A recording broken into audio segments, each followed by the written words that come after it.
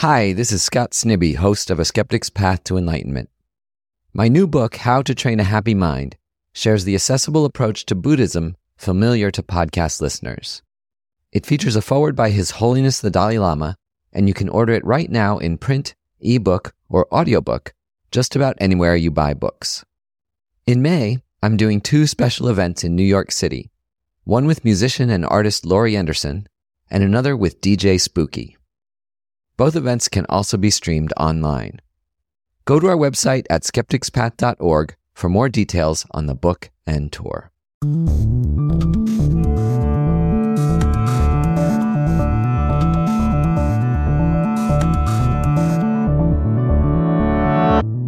I'm Scott Snibbe, and this is A Skeptic's Path to Enlightenment, where we explore how Buddhist ideas can fit into the modern lives of ordinary people. Today I'm talking to Tenzin Chogkyi, who dives head-on into the challenging topics of hierarchy, patriarchy, gender, and sexism in Buddhism. As a practicing Buddhist since the 1970s, who spent 20 years as a nun ordained by His Holiness the Dalai Lama himself, she has deep, hard-won insights into these topics. Tenzin Chogkyi is one of the most thoughtful, independent thinkers I know, and a person of extraordinary integrity who has dedicated her life to both inner development and advancing fairness and equality in the outer world. I think you'll enjoy listening to our conversation just as much as I enjoyed being a part of it.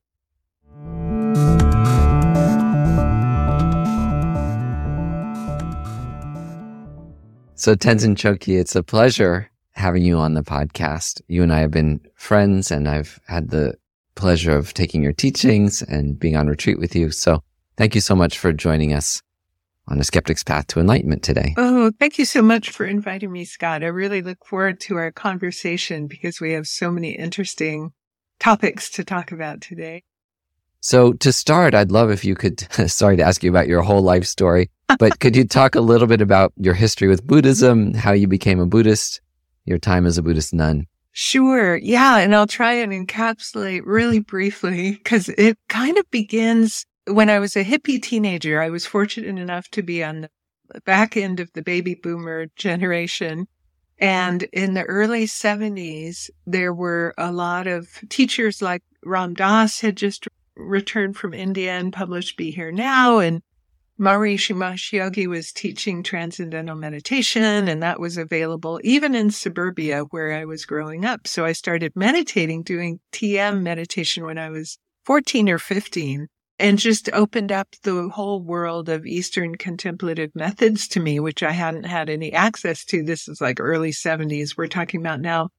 So I kind of read everything I could get my hands on. And I remember when I read my first book about Buddhist philosophy, which was some kind of really bad translation of Edward Concy or something like that.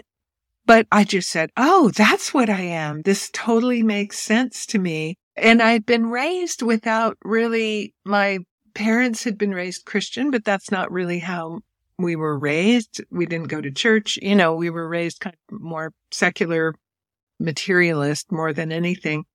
So when I read about Buddhism, and especially the Bodhisattva path, I had such an attraction. So I became a theoretical Buddhist long before I became a practicing Buddhist, which happened later. Around 1979, a friend introduced me to a Japanese Buddhist practice. And then many years later, I felt like I really needed a personal teacher. And His Holiness the Dalai Lama had just won the Nobel Prize. This is about 1990 and was in the news. And I thought, oh, if there's anybody I can really trust, I had some total attraction to His Holiness, even though I'd never met him or even seen, a TV program or seen him just from reading about him. So in 1991, I bought a one-way ticket to India to seek out the Dalai Lama. And I naively thought, oh, we'll just be able to sort of sit and hang out and figure out my life. I always say I was going through kind of an early midlife crisis. I was in my mid-30s at that point. And ended up finally seeing His Holiness, not, meeting one-on-one at that point, but seeing him and being exposed to Tibetan Buddhism. So that's when my journey of Tibetan Buddhism really started, was 1991, after being theoretically a Buddhist for almost 20 years by then, but not really practicing with a teacher or a lineage or really receiving teachings just from books and things. So that's kind of the short version of how I got into Buddhism. And do you want to talk a little bit about your time being ordained? Yeah, sure. So I got involved in Tibetan Buddhism at Tushita Meditation Center in Dharamsala, where His Holiness lives, where I'd gone to seek him out, and studied and practiced there for about a year and a half, and then came back to the States and had met Lama Zopa Rinpoche at a Kopan course, and he'd asked me to be the director of Vajrapani Institute at that point, or the co-director at that point with Rich Prinz. So I came back to the States and then worked in administrative positions for the FPMT for the next 10 years, or almost 10 years, 8 or 9 years. And then was really feeling the wish to go into long retreat and consulted with Lama Zopa, and he said it would be good for me to do 3-year retreat. So I was still a layperson at this point, went into long retreat, and it was the 3rd year of my first 3-year retreat that somehow I just realized if I was really serious about this path, that becoming ordained, becoming a monastic, just made the most sense in terms of simplicity and focus.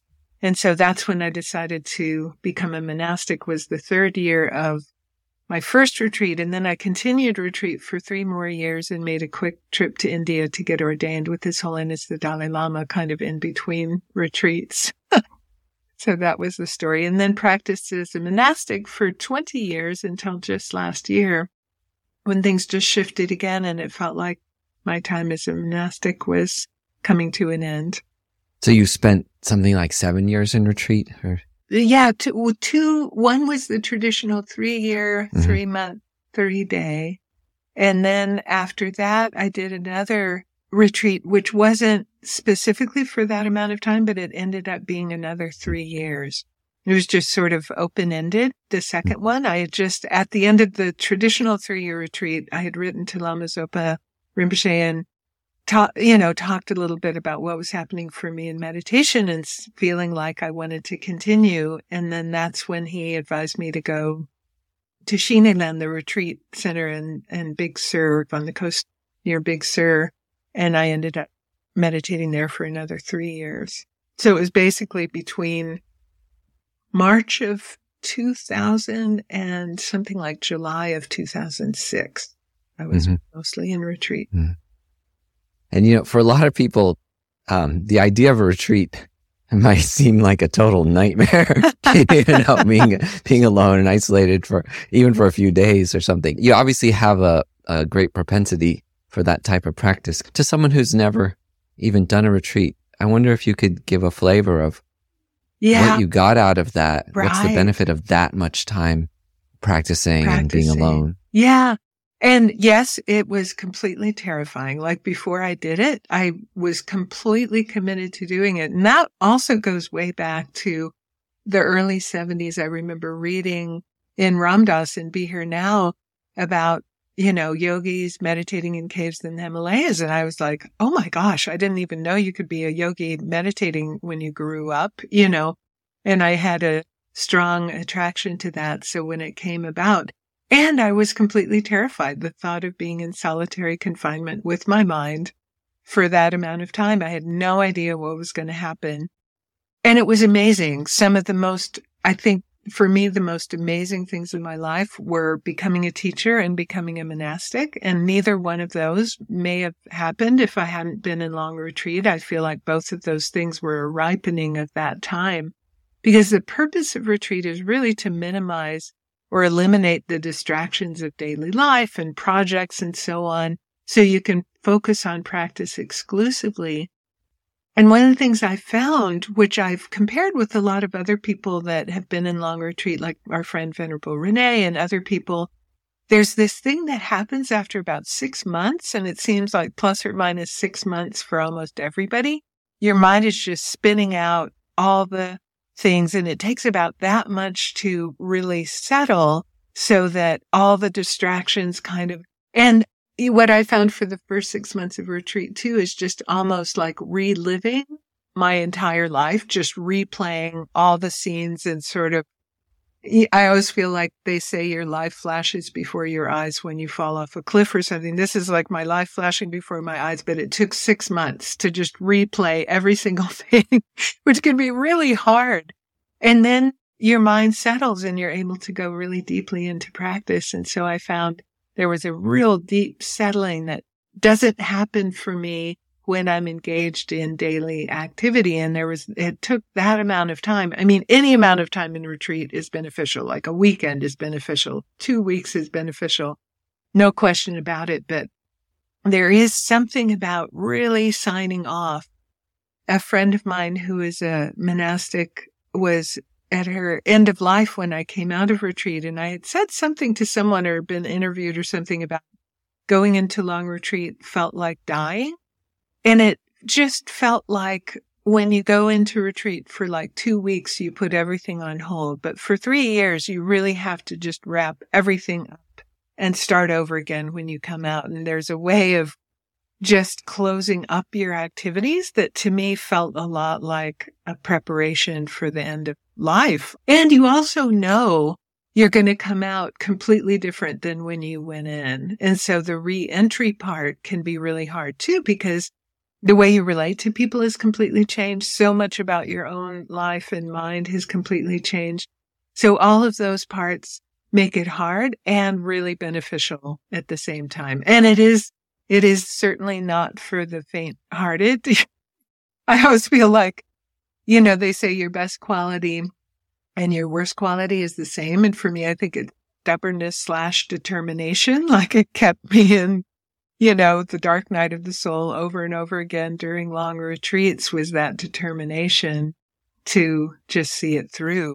But also having the guidance of my teachers saying it was the best thing to do really helped a lot. Because I think if it had been just up to me deciding without their guidance, I would have just given up because there were times it was so hard and just so much insight into my own mind. A friend of mine, when I came out of retreat, I saw a friend at Land of Medicine Buddha. And I remember this story because we're together in the dining room and then everybody else left the dining room and she leans over to me like, hey, nobody else is here. It's just me. You can tell me the real truth about what happened. And she said, what happened in retreat? Like, what was the most significant thing? And I said, I think I just learned to make friends with myself.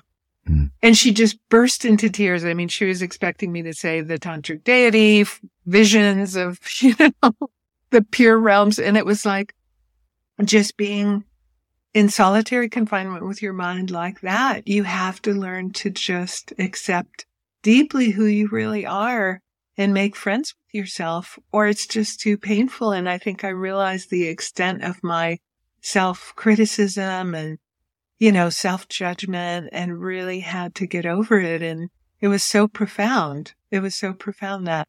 And also another real advantage of long retreat, and other people that have been in retreat have shared this too. You're completely isolated from any kind of ego gratifying feedback. Like we're always looking for little hits of ego gratification. Like you smile at someone, so they'll smile it back at you and you'll feel good about yourself. And there's something about solitude that just strips all of that away, which is also extremely hard. We don't realize how addicted we are to all of those little moments that make us feel good about ourselves. So that was another piece that was really profound about long retreat for me too. Yeah. And it's even with our Buddhist teachers too, at least for me, wanting the teacher to smile at you. Totally. And think you're special. Somebody was talking about Kadrala was just at Land of Medicine Buddha and I didn't attend, but you went one day and a friend of mine who went said, oh, I just had to look at my mind the whole weekend going, oh, am I special? Is she going to give me that look? Is she going to smile at me? Is she going to, single me out somehow for special treatment?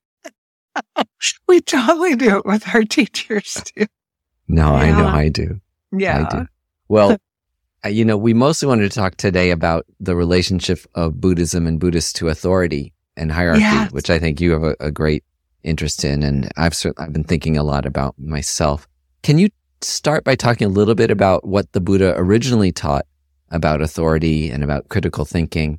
and then maybe compare that to how Buddhist institutions have codified those teachings into the various structures and hierarchies that we've ended up with over the centuries. Yes, absolutely. This is something I think about so much of the time. And so, the Buddha is famously quoted as saying that one should check the teachings and not believe what the Buddha said just because he was the Buddha. There's this metaphor of somebody buying gold and instead of just taking the word of the goldsmith, but testing and biting and melting and doing all the things to test.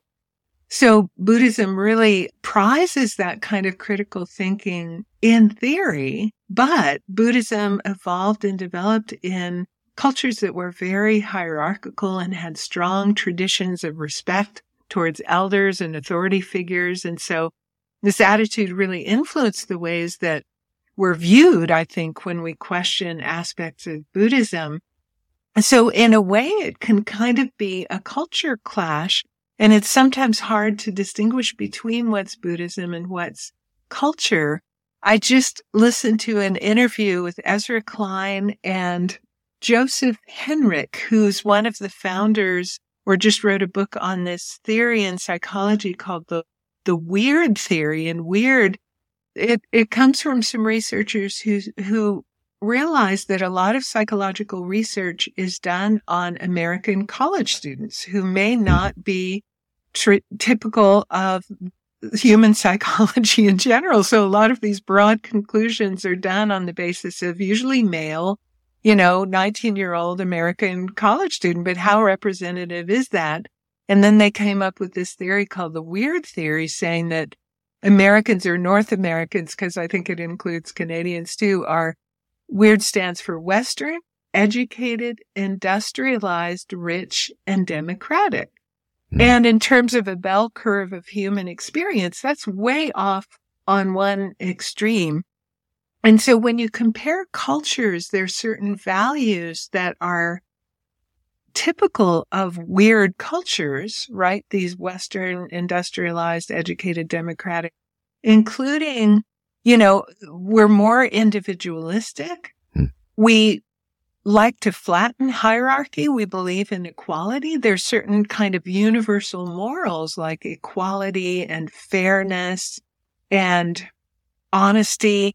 And more traditional cultures value things like loyalty and hierarchy, right? So you see this, and I've experienced this myself. When you question something the teacher says, you're seen as disloyal from that frame of reference of traditional culture, whereas that's something that we just value in, modern Western culture. We have these values of equality and honesty and fairness and reducing harm is a high value.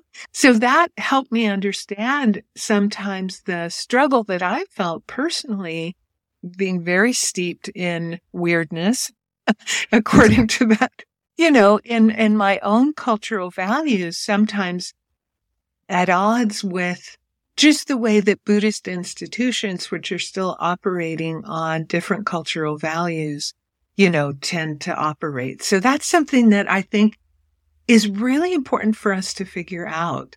They say that when Buddhism spread to different countries, originally it took usually, I've heard academics talk about this, takes about 200 years before the form of Buddhism melding with the culture of the place and some of the worldview of the, indigenous people of the place and so forth manifests. For example, when Buddhism traveled to China, it kind of merged with Taoism and became Chan, which later became Zen.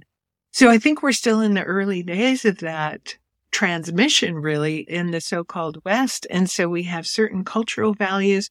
We have a worldview of looking at things through a psychological lens and through the lens of Western science, for example. So how is Buddhism going to adapt culturally in a way that's going to make it accessible to the most amount of people? Because I see, a lot of very, very traditional expressions and practices of Buddhism aren't appealing so much to younger generations. And it would be a shame if these amazing transformative contemplative methods got lost just because of these cultural barriers. and things that modern people find a hard time relating to, like the very rigid hierarchy and just what feels like blind obedience to the teacher and blind faith and things like that, I think are just more cultural than anything. Yeah.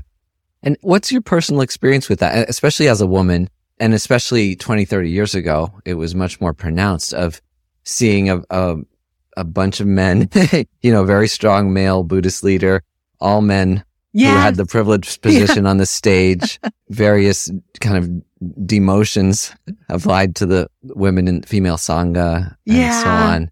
Can you talk about your own direct experience with that cultural difference?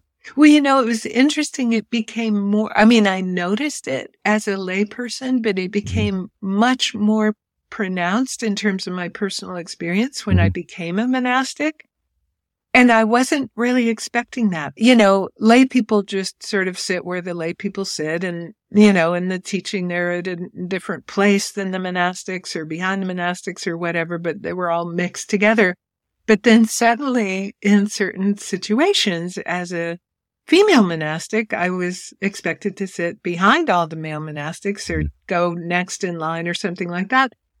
And there was just a way that it was just so not my experience, even though I grew up kind of before the first waves of feminism, but I've been a feminist my entire adult life and always really held gender equality as a high value. So suddenly I had a choice of either like I make a fuss or I accept that this is the way that this is. And I remember it came out really strongly when His Holiness the Dalai Lama was teaching in Tucson in 2005. And because of this layout of the room, like a lot of rooms, female monastics will be on one side and male monastics on the other. And all of these young people were kind of freaking out and coming up to me and going like, oh my gosh, what is that? It was like we were, relegated to sitting in the back of the bus.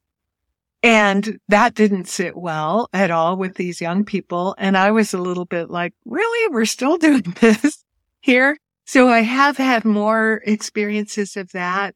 There's been times in Asia where I've been told I can't enter a room because of my gender, which, would set me off and I would have a mental affliction attack. I remember my first monastic confession, which is called Sojong at His Holiness the Dalai Lama's temple in Dharamsala, and I was like so excited to go.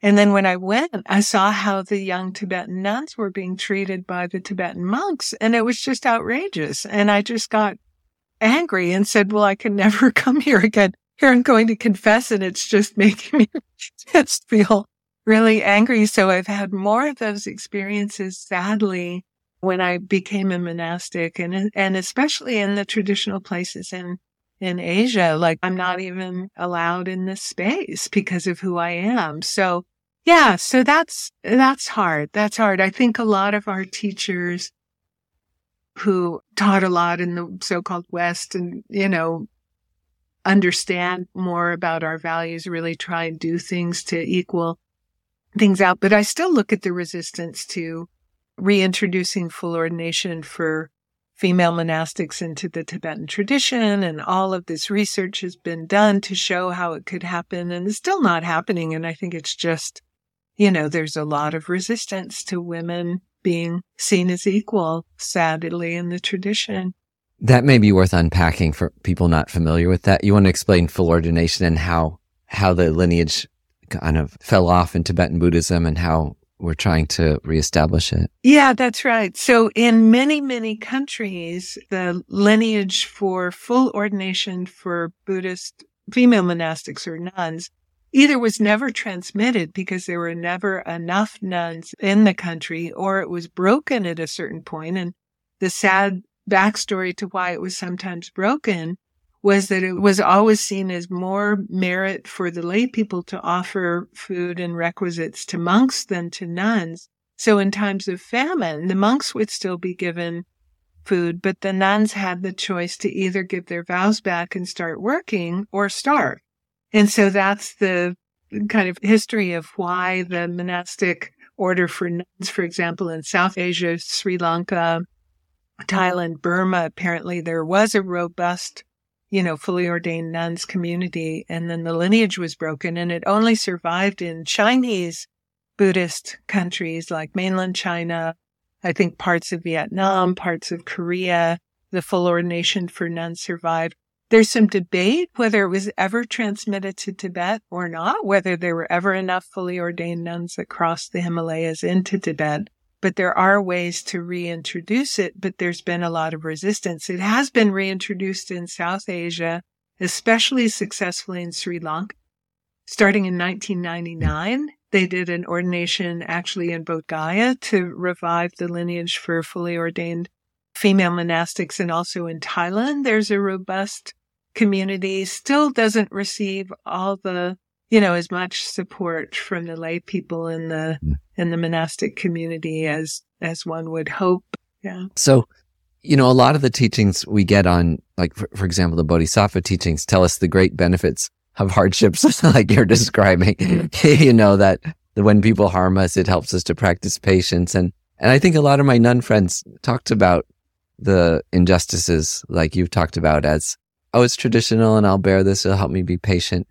How much of those experiences did you take as a helpful lesson in patience, and how much of it did you try to be an activist about and to change?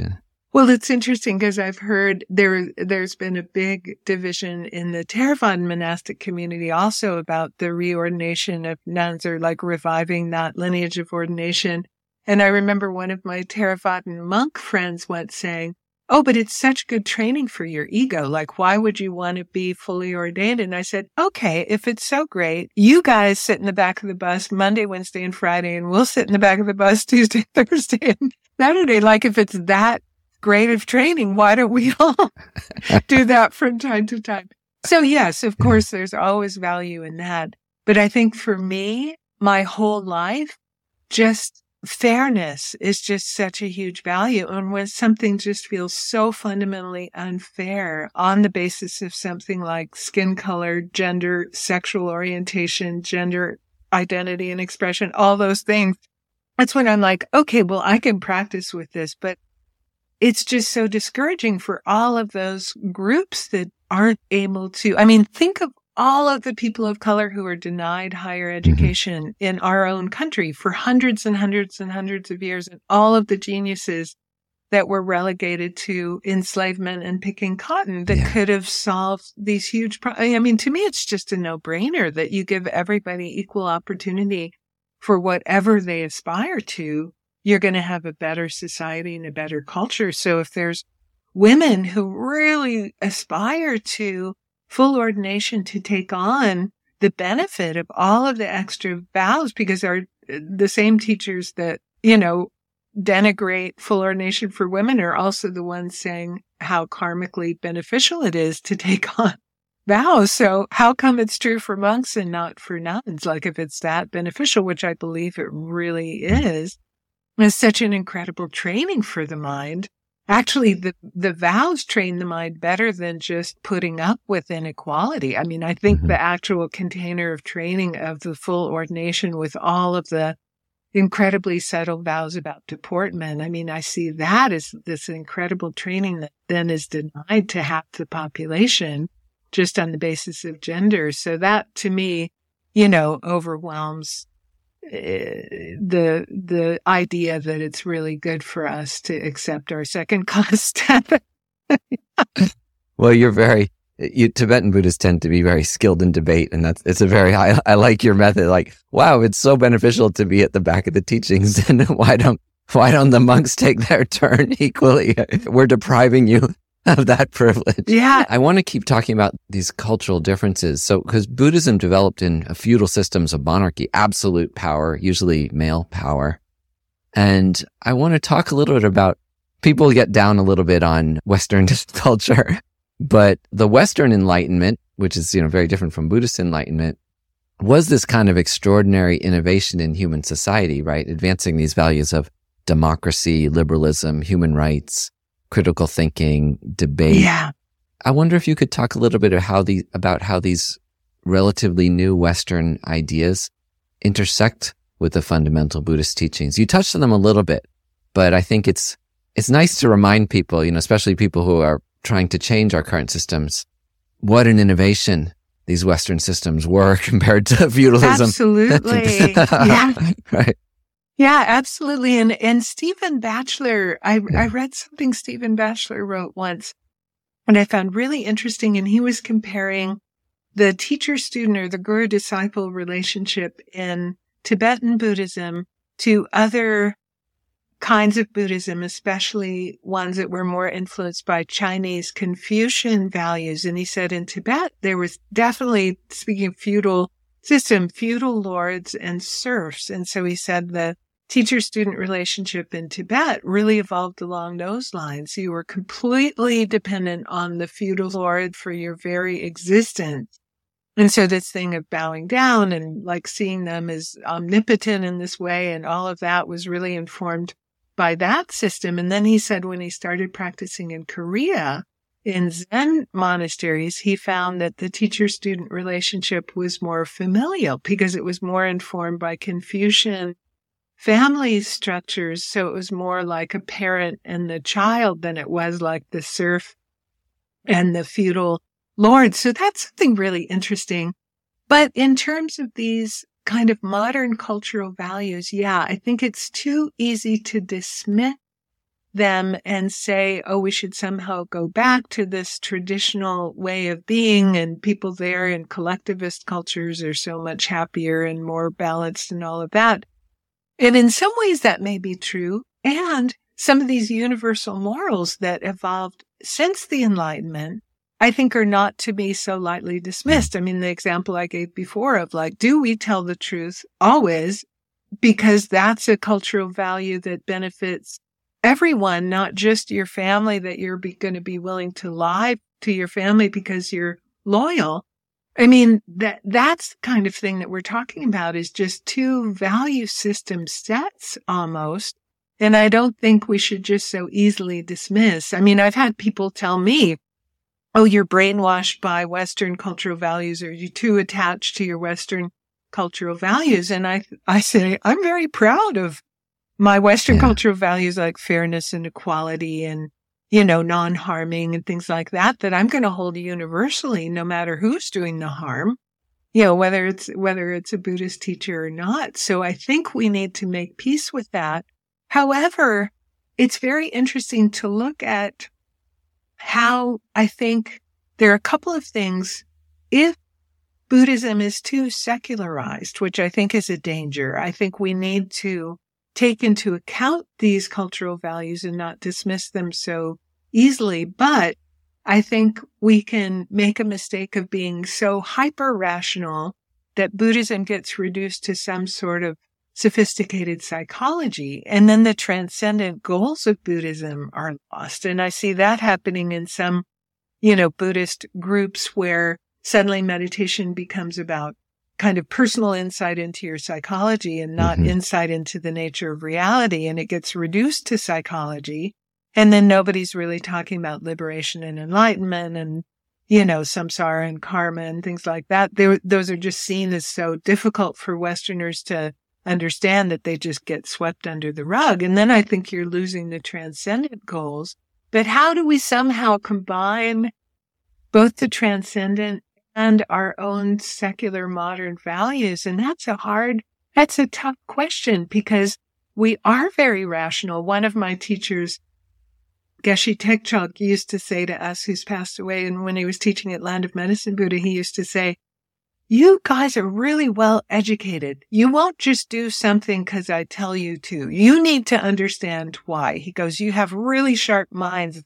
I think we really are trained in this critical thinking, but I think it can become an obstacle for us too, because there are certain benefits to collectivist things like rituals that make us feel part of a group. And we can't just say, oh, nothing happens for me when I'm kind of in a group chanting something. Well, yeah, on some subtle level, something does.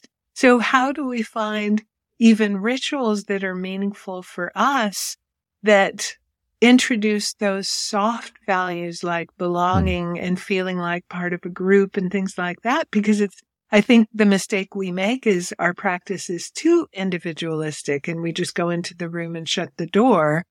And then we're completely ignoring the third jewel of refuge, which is spiritual community. We're taking refuge in Buddha and Dharma and just like, oh yeah, there's a third one. I'll recite the prayer, but I'm not really thinking about it. But that is what I think keeps us going when it's really difficult, is the connection we have and the support we get to others, and just that feeling of belonging, which I think is what a religion does and what a, psychological contemplative method doesn't do.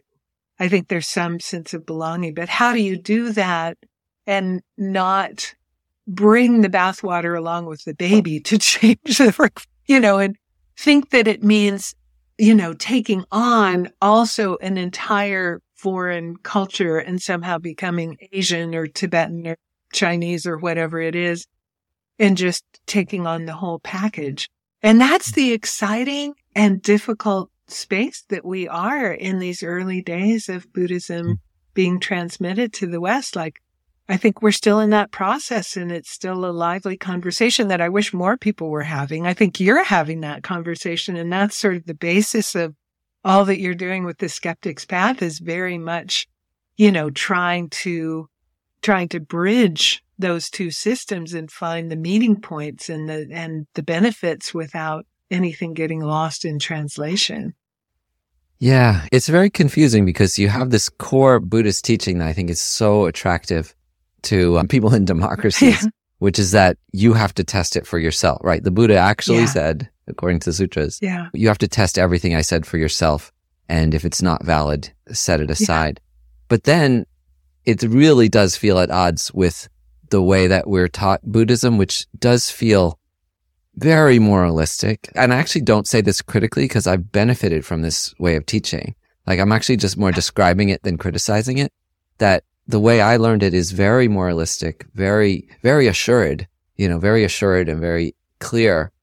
And hearing that from a Tibetan Lama, I think is fine. Actually, it makes sense. And then I can go home and think about, whether what they said was true.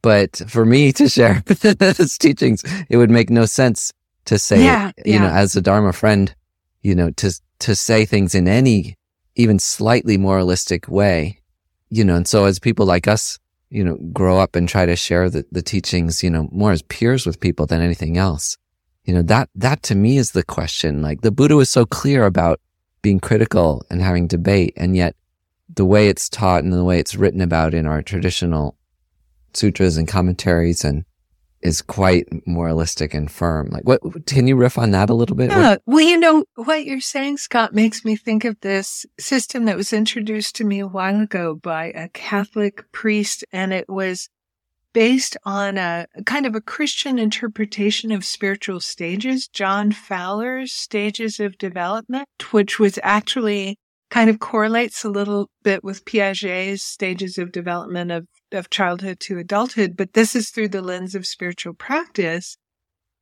And it sort of talks about progression that in my own language I would put from a very literal understanding of things to a much more nuanced, more figurative way of understanding things. And when I look back on my last 30 plus years in Tibetan Buddhism, because I too got all those very literal teachings, and this is the 4 of this and the 5 of this, and this is exactly how it works. And, but I find that with lots of meditation and sort of integrating those ideas, there's a way of looking at them without rejecting them, but in a much more nuanced, more figurative way, which I think, to me, and according to John Fowler's stages, is sort of a mark of spiritual maturity. And I think for a lot of people, we never survive that shift.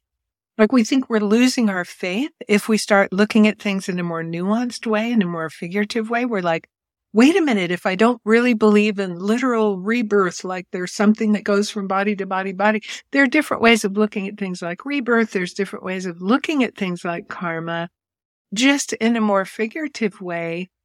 Instead of like, this is right and this is wrong, and you believe this and you don't believe more black and white kind of concrete ways of looking at things. So sometimes I think that's a useful conversation to have too. We have this solid foundation in our tradition of the Lamrim, the stages of the path. which I value on a daily basis, that I was introduced to that, and it gave me such a solid framework. But now I can look at the correlations with other traditions. I can look at things like morality, maybe in even compassion training in the Bodhisattva path in a more nuanced way. And I don't feel like I have to reject it. But, the sort of concrete, literal way of thinking about things after a certain point just didn't work as well for me. And I needed to dive a little bit deeper and get a little bit more expansive in my views. And it's not easy to do, especially there isn't a lot of guidance for that process and a lot of people having that conversation.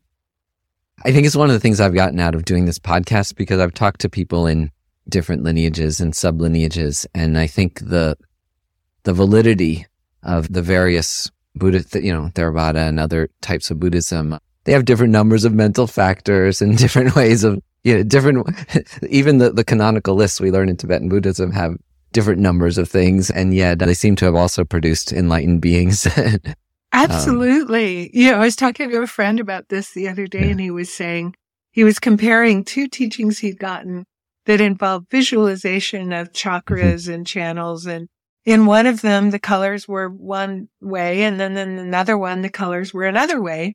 And at first he was really confused, and he's like, well, which one is it? Which is the right thing?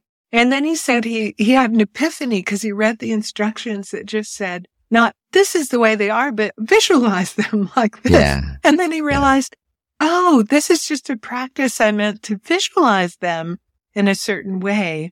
And he realized for him too, he was taking the instructions literally as this is actually the way they exist. And then it was like, oh, for this particular practice, just do it like this because it's skillful means in the moment for doing that practice. And I think that, that more spacious way of approaching our practices can be helpful at a certain point too. Yeah. There's something I read really early on when I was a Buddhist. Do you know this book, What Makes You Not a Buddhist? Oh, by, I love that book. Dzongtsar Dzongtsar Jamyang Khyentse Rinpoche. Yeah. So in that book, it's like the one line that really sticks with me is, as long as you consider yourself a Buddhist, you are not yet a Buddha. But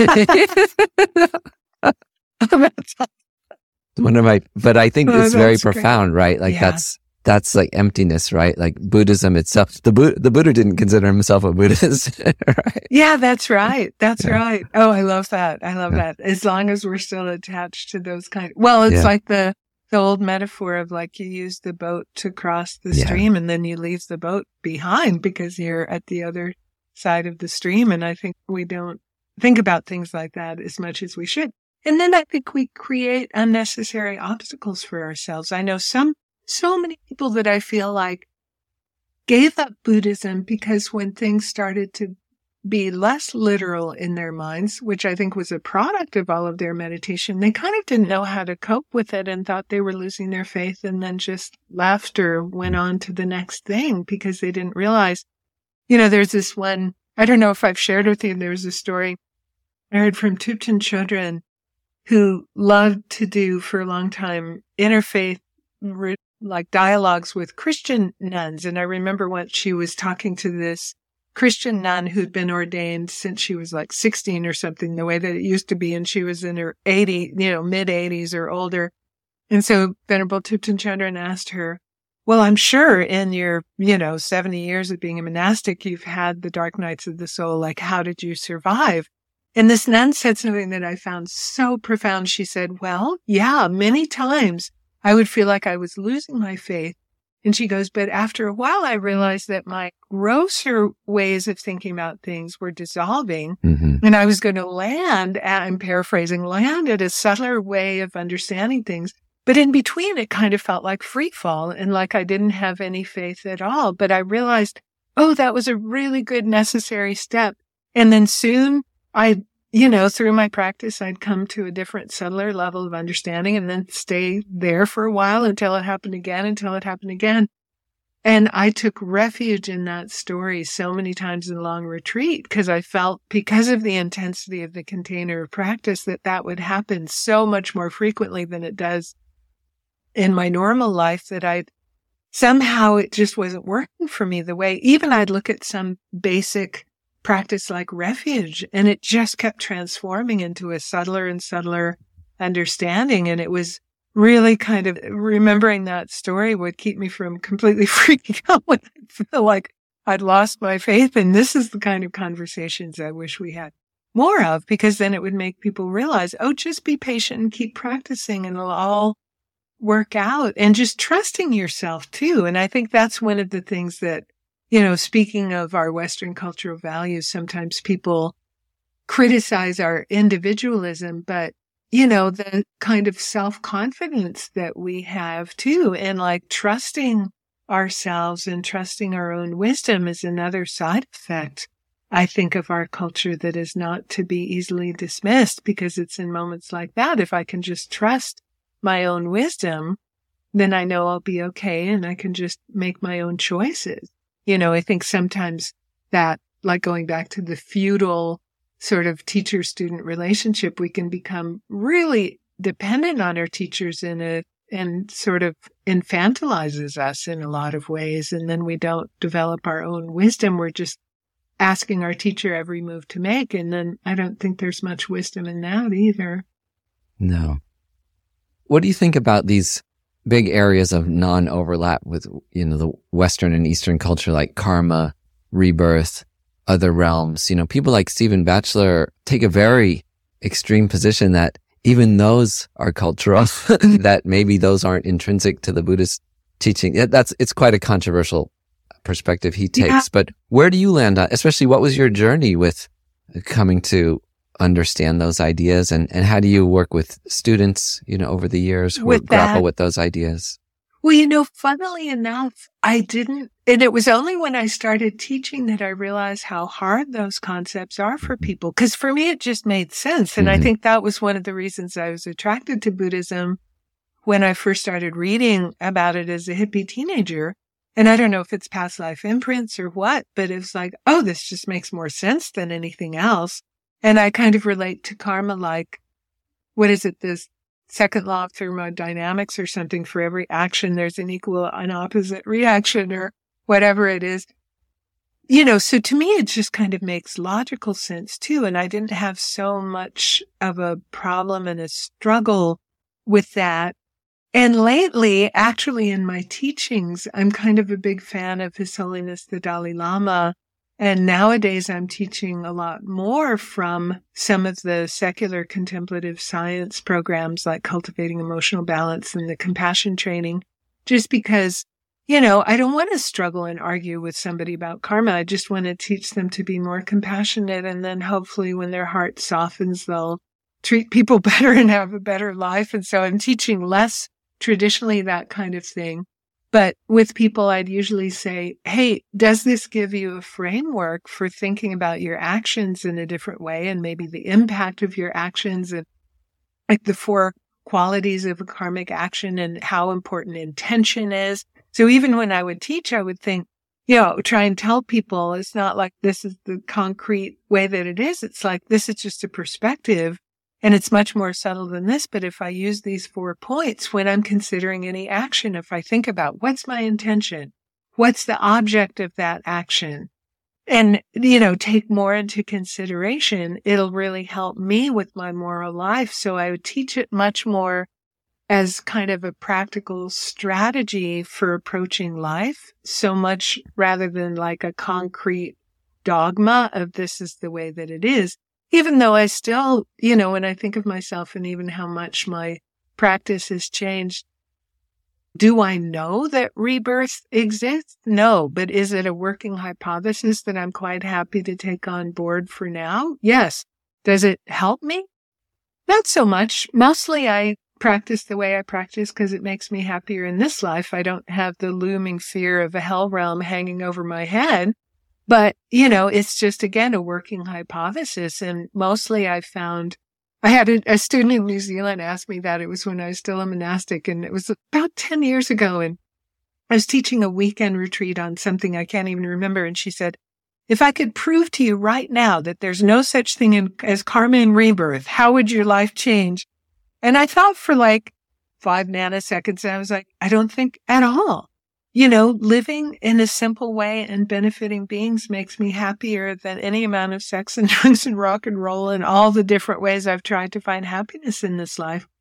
I don't think anything would really change. So I'm not doing it again because of the fear of, in this sort of Calvinist Protestant way of like the fear of retribution. I'm living my life the way I do because I just find that through trial and error, it just actually gives me a happier this life too. And then if it helps me in the future lives, that's awesome too. Yeah. I mean, that's where I think, at least for Western students, I do disagree a little bit with this, the perspective in the Lamrim that you have to give up concern for this life in order to, fully enter the path. That never made sense to me. Because I do think like the logic is there, and it's how His Holiness teaches. And again, you put it so crisply and simply that if someone were to prove karma and rebirth aren't true, you wouldn't change a thing. And that's what His Holiness says, right? If you want to be happy, he says it even more simply. If you want to be happy, cherish others. Like if you want to be selfish, that's right. if you want to be selfish, be intelligently selfish. And it turns out the way to selfishly pursue your happiness is to benefit others. Yeah. And I think what the Lamrim, what helped me a lot in understanding that admonition of the Lamrim to not think about this life, in cultivating emotional balance, we talk about kind of two domains of happiness. One we call hedonic happiness, which is the kind of happiness you just get from sensory experience and pleasant experiences and people and nice food and all of that. Nothing wrong with that. But then there's another domain that Aristotle coined the word eudaimonia, which we sometimes translate as genuine well-being. And I think of it sometimes directionally. Hedonic happiness is the happiness we get from what we can get from the world. Eudaimonic happiness is the happiness from what we can give back. So it's developing our inner qualities and acting out of kindness and compassion and altruism and just feeling like your life is meaningful and that special fulfillment you get. I was talking to a friend yesterday who does prison work, and we were comparing, like a day in prison is like 0% hedonic, 100% eudaimonic. Like you come out of prison, you're thirsty, you need to pee, you're starving because you can't take food, all the things, you're exhausted, and you're 100% fulfilled because you just did the most important thing with that day. And so when the Lamrim is like, don't think about this life, I think they're pointing more towards, if you live a life 100% focused on hedonic happiness, what a waste.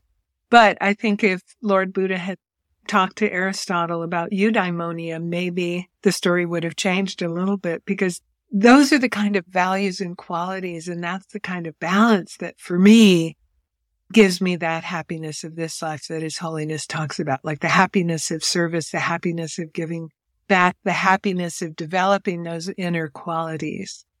Yeah. And that's where the mindfulness really is helpful, because you start to, if you can just look at your mind while you're experiencing like a great sensory pleasure, or while you're helping someone or benefiting someone else, I think you start to see like there's subtle layers that the happiness of a sensual pleasure, a big part of it is actually about being free from the attachment of wanting that thing. Like a lot of the, at least I notice in myself, a lot of the pleasure I feel when enjoying and all kind of sensual pleasures is actually more that freedom. When I really look closely at it, it's more the freedom from attachment for a little bit. I love the that. thing itself. I love that. That's such a spin on what psychologists, there's a name for it. They call something like anticipatory pleasure. Yeah, like we have more pleasure when we're actually anticipating it. But I love your Buddha spin of, and also anticipating the freedom from attachment we'll feel when we actually have the experience.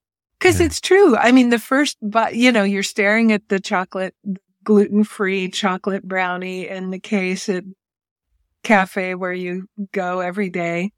And then by the time you're on the third bite, you're already on to the next thing and you're not even tasting it anymore. Like maybe the first bite is really good, but again, that's like the meeting of the anticipation with that momentary experience. But usually by the end of it, your mind is already off to the next object of attachment and you're fantasizing about that. So, and also if I've known a lot of wealthy people in my life, and a number of them, I think one person in particular is always trying to get someone to go have a beautiful meal with her, to go on a great vacation, to go pay for someone to enjoy this vacation she can enjoy, to have a drink with her.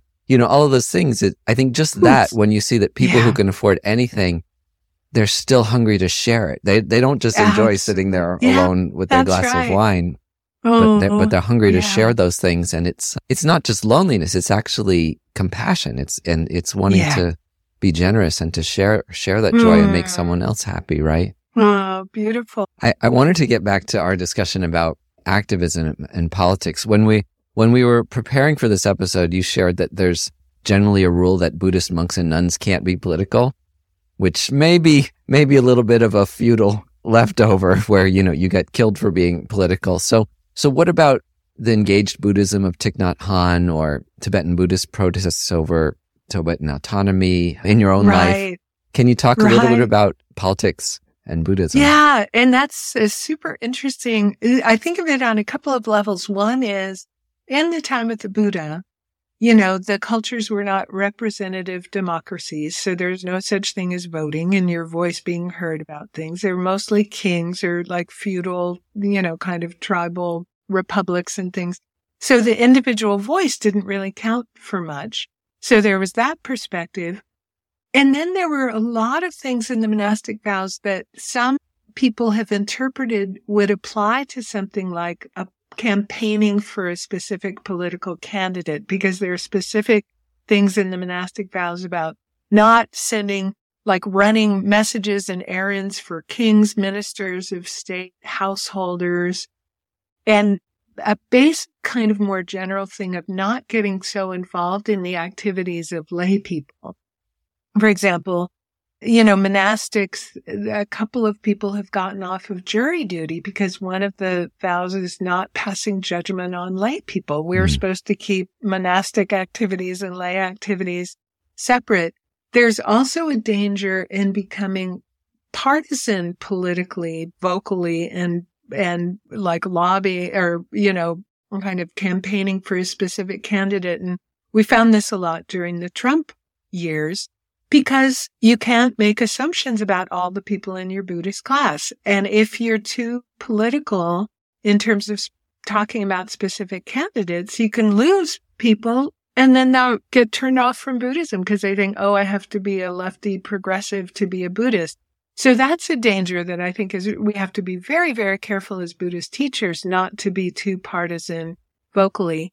However, for me, there is a big difference between that and actions that are harmful. Like, for example, one of the most meaningful experiences that maybe of life was going down to the border with a big interfaith contingent. It was when I was still a monastic during the whole child separation policy, the summer of 2018. And there was a huge contingent of religious leaders and other people who went down, and we protested in front of a detention center. And it united people across faith lines, across religious lines, across even political lines, because that was just so heinous. We saw these children being separated from their parents at, these young ages, like 4 and 5 years old, and we all were just outraged. So for me, I can protest a harmful action, right? But I should be careful as a teacher being too vocal about partisan politics. So that's where I draw the line. Like if an action is harmful and there's something I can do about it, to me, I feel like I'm fulfilling my bodhisattva vow. But it's sort of like compassion training, because people say, how can you have compassion for somebody who does some horrible thing? Well, I can have compassion for the person and really try and do my utmost to stop them doing the harm they're doing. So it's sort of similar for me. Without lobbying specifically and getting into partisan politics for monastics, because then that may cross a line or turn people off, or you get too involved in the activities of lay people. But definitely standing up against harm, I think, is also something for those of us that have taken bodhisattva vows that we absolutely have to do. So I think that's what Thich Nhat Hanh was doing. He was protesting the war in Vietnam and all of the ways that people were being treated. It was seen very politically.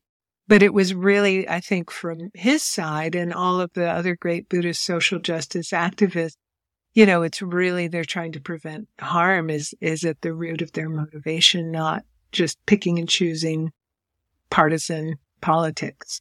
Right? Yeah, in Christianity, they have this phrase, hate the sin, love the sinner. Yeah. I'm not sure everyone's always following it, but it's a very good admonition, that people are good at heart and have, and certainly have, infinite potential for good. But how do we skillfully oppose the actions that are harmful? Right. And it's hard. It's one of the hardest practices. Like I teach the Stanford Compassion Cultivation Training, and usually it's within the first 5 minutes of the first of the 8 weeks of training, people are like, how do I have compassion towards fill in the blank? These days it's Vladimir Putin or whoever it is. And it's like, okay, hang on, pump the brakes. Let's just rewind and talk about this. And you still can, seeing, like you said, that the person, even if they're doing so much harm, has potential. And often, and I found, because I taught in prisons for about 15 years, and I think every single one of my students had experienced multiple traumas like this, and when you understand that, then your heart goes out to this person, because you're like, to cause that much harm, you must be in so much pain and have survived so much trauma too. So you're not going to condone the harmful actions, but like you say, separating the person from the actions, and still your heart going out to the person and doing whatever you possibly could for them and stopping them from continuing to do harm, for sure. It's thinking about cause and effect, right? The Buddhist view is that everything happens due to cause and effect. People are good at heart. So if someone is performing a harmful action, it's because of other causes and conditions that have come together. Even Vladimir Putin or whoever you're really upset about. And some people argue about this, obviously, but there's even more and more. The Buddhist view is so hopeful, that everyone has what's called Buddha nature or the fundamental goodness. But even there's growing scientific evidence for it too, that when you really start to look at some of these famous studies like the Stanford prison experiment that purportedly tell us how fundamentally bad people are, the experiments didn't actually pan out the way that they were publicized at the time. In fact, people needed an awful lot of coercion and force to make them unnaturally behave harmfully to others. It's that the dichotomy is wisdom and ignorance and not good and evil. Like if somebody is acting in a way that seems so-called evil, they're just acting out of ignorance, a profound ignorance about the causes of happiness and the causes of suffering. And they're actually creating even more suffering for themselves through their harmful action, which is such a different conceptual paradigm from good and evil. If you say people are evil, so concrete, right? And what's the possibility of redemption if you see somebody as evil, in their heart or something like that? So that's one of the things I love, I think, the most about Buddhism is exactly what you said, this idea of Buddha nature and that infinite potential to transform. Yeah.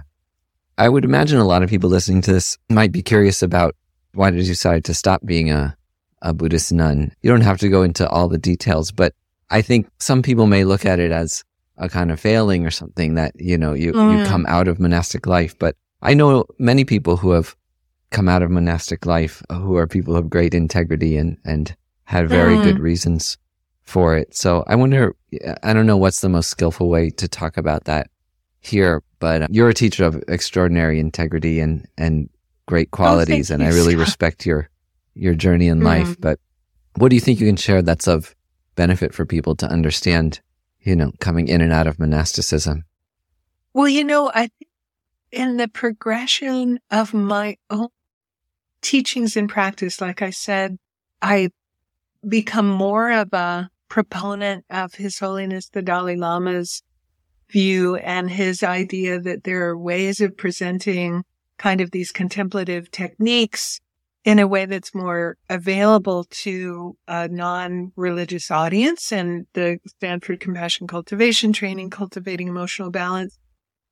And I found more and more that presenting as a monastic, people would be expecting a very traditional approach from me that I wasn't delivering as much anymore, which would be a little bit confusing for them.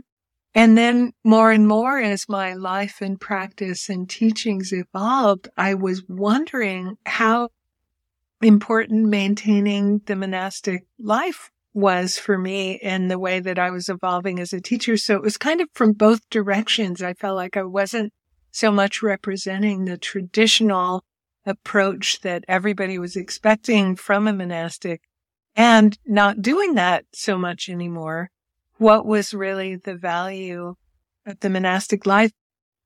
Sometimes I would be teaching one of these secular trainings and I would find me doing it as a monastic was initially sometimes an obstacle, that people couldn't hear me doing anything other than strict traditional Buddhism, even though I would say with my mouth and my words a million times, this is based on Buddhist techniques, but it's not Buddhism. And still they would say, oh, when you taught Buddhism, and I'd say, no, I taught cultivating emotional balance. That wasn't Buddhism. So there was kind of a disconnect a little bit more. And just, I hung on for a long time because I don't take my commitment lightly ever at all. And then there was one point when I went in to teach in robes, one of the first in-person retreats after kind of the lockdown of COVID. And it just felt like it was finished. Like it was just a felt sense of like something shifted. Even though for 20 years I'd gone everywhere in robes and climbed up mountains in Australia and like I didn't even have lay clothes, but all of a sudden it just felt like something shifted and I felt like I had to pay attention to that. And that hanging on for dear life would just create more of a struggle for me and the people around me. So I never thought that I would not live the rest of this life as a monastic, but everything changes, everything changes. And to me, I just needed to be responsive to almost that karmic shift that I felt. And some people may experience it as failure. I was so grateful. I wrote a letter that I sent out to my closest students when made the change. And people have been so incredibly supportive. And many people said, oh, I respect you even more for really following your integrity of like, this wasn't the right thing anymore, because that must have been so hard after nearly 20 years. And so I had just received so much kind of kindness and love and support from friends and students through it. I couldn't have, really, couldn't be more grateful for all the support that people have shown me through the transition, because it has been hard, and it hasn't even been a year, actually. It's not quite a year yet. And I feel like I'm kind of inhabiting this next phase of life as an experiment at my advanced age and still trying to figure it out. And there's certain parts of the training that are still there, which I'm really grateful for. Like I don't have the vows and the robes anymore, but I certainly had all those years of training, and that doesn't just disappear. So I'm grateful for that as well. Yeah, I know a couple of other monastic friends who made that decision recently as well, and out of integrity, that it was the decision of greatest integrity to change from being ordained to not ordained. And I think for me, that was an important realization from talking to you and a couple of other, monks and nuns. I know that sometimes the decision of greatest integrity would be to move on from being in ordained song. Yeah. And I think that quality that I mentioned before of stubbornness / determination, like I said, I really hung on. And because I didn't, I don't give up anything lightly, but then it became kind of unambiguous at a certain point. And it was just. We talked a lot about, some of the difficulties of gender in Buddhism. I wanted to go all the way to the other side to ask you a little bit about some of the beauty and flexibility and acceptance of all the aspects of gender that there are in Buddhism, and particularly in Tibetan Buddhism, the Vajrayana teachings, where we're encouraged to fully embrace our female and male aspects. So I thought, just as a balancing note towards some of the other ways we were talking about gender, can you talk about this more embracing side of gender, particularly in Tibetan Buddhism, how gender equality and fluidity are viewed within it? Well, it's interesting because a lot of that comes or is embodied in Vajrayana practices, which of course like originated in northern India and were practiced there before being transmitted to Tibet. And I remember reading something that Tenzin Palmo wrote about some of these Vajrayana practices and saying that like the way that that they're practiced now in Tibetan Buddhist ritual is a pale version of what they were meant to be, which was these very transgressive practices. They were meant to literally just kind of blow your mind and destroy all your concrete, conceptions. So I find that even though the theory is still there, it's only my experience. Well, this is just my experience of very highly realized beings that tend to kind of embody that fluidity. Like Lama Yeshe was a totally famous example. And I remember, and Lama Yeshe apparently was a nun in his past life. And I remember when I first saw a picture of Lama Yeshe, which is on the altar at Tushita Meditation Center in early 1991, I remember thinking, oh, how cool. They have got a nun on the altar. Like I completely perceived female. And I've heard this great story that a friend of mine who was a student of Lama Yeshe told about how she went into his room one time and he's kind of reclining on this sofa in this very, kind of reclining with his head on his hands in this sort of like almost seductive pose. And her first thought was, oh my God, Lama Yeshe's a woman. And then she's like, in her mind, like, no. And then Lama Yeshe plays with her and he says, well, what do you think, dear? Am I a man or am I a woman? And she just said, well, Lama, you're a man, of course. And he goes, how do you know? And he just fully played with it. And I remember early on, I had met His Holiness Sekhet Trizin Rinpoche in India. And then I came to visit a friend in Vancouver and met his sister, Jetsun Kushala. And I remember really noticing brother and sister, right? And both of them I felt like had equal androgyny. Like that would have been my way of thinking about it back then, of like both of them fully embodied in a really similar way, just a felt sense of these qualities. And my teacher, Kirti Senchab Rinpoche, whenever I was with him, I'd always feel like grandmother energy. You just felt this nurturing, beautiful kind of. So I think, definitely I believe that for a lot of these really highly realized beings, they embody that. And still in the institutions, unfortunately, there are these lines. But I do think, I do love that it's held as at least kind of conceptually a value and that it still does exist as a very transgressive practices from early Vajrayana. Yeah. We could talk for ages and we'll have to have you on again to expand on some of these topics. But you've agreed to lead a meditation for us, which we'll broadcast in the next episode. Could you tell us a little bit about that meditation now? Yeah. So what I chose to share is a practice that I do. Well, I try and do it every chance I get. Every group of students that I have, I try and weave it in. But as I mentioned, I've been especially focused these days on teaching the compassion training and really focusing on compassion and loving kindness. I recently just finished a series on the 4 immeasurables and did a day-long retreat in the 4 immeasurables. And one of the kind of turning points that we talk about in the Stanford compassion training for broadening our compassion to even people that we don't know, even people we would see somehow as other, is meditating on common humanity. And to me, this is so incredibly powerful. If we can see the common humanity, I've been involved in a couple of ventures, not only in the contemplative world, but I just, with a friend, put on our 2nd annual event in Santa Cruz, bringing people of certain misunderstood and marginalized identities together with members of the public for these half-hour conversation. Because the idea is if you can just meet somebody human to human for half an hour, you can never think of them as other and stereotype and judge and dismiss them in the same way. So I just find that this whole idea of common humanity is kind of a through line in so much of what I'm teaching and exploring these days, that's the practice I'd love to lead. Wonderful. Today. Wonderful. Well, I look forward to that. And I've been reading a few books lately about, what are the solutions to divisiveness in culture. And the most scientifically backed one seems to be just that, is contact. That if people just get into contact with the people that they're afraid of or that they think they hate, that those feelings generally tend to dissolve.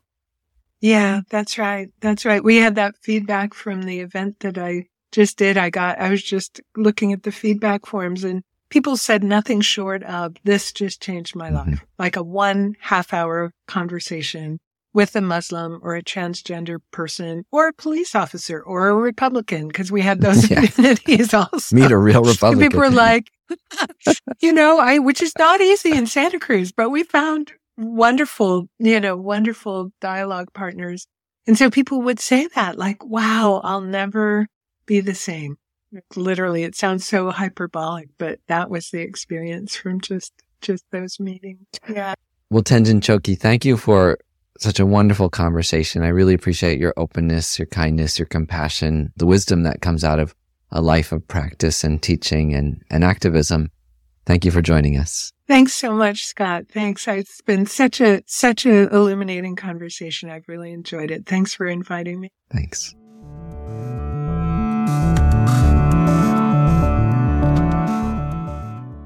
Thanks for joining me in my conversation with Tenzin Chogkyi. You can learn more about her teachings and work at unlockingtruehappiness.org. This podcast depends on its donors to stay on the air, and we appreciate all the donations that people have given to support our mission over the years. Please consider going to skepticspath.org right now to help keep these interviews and meditations coming to you every week. A Skeptic's Path to Enlightenment is a nonprofit organization, so all your donations are tax deductible in the U.S. We even accept Bitcoin. To keep up with our podcast, classes, and my upcoming book, How to Train a Happy Mind, sign up for our newsletter on our website, join our private meditation discussion group, or follow us on social media where we go by the name Skeptic's Path. We wish you a wonderful day.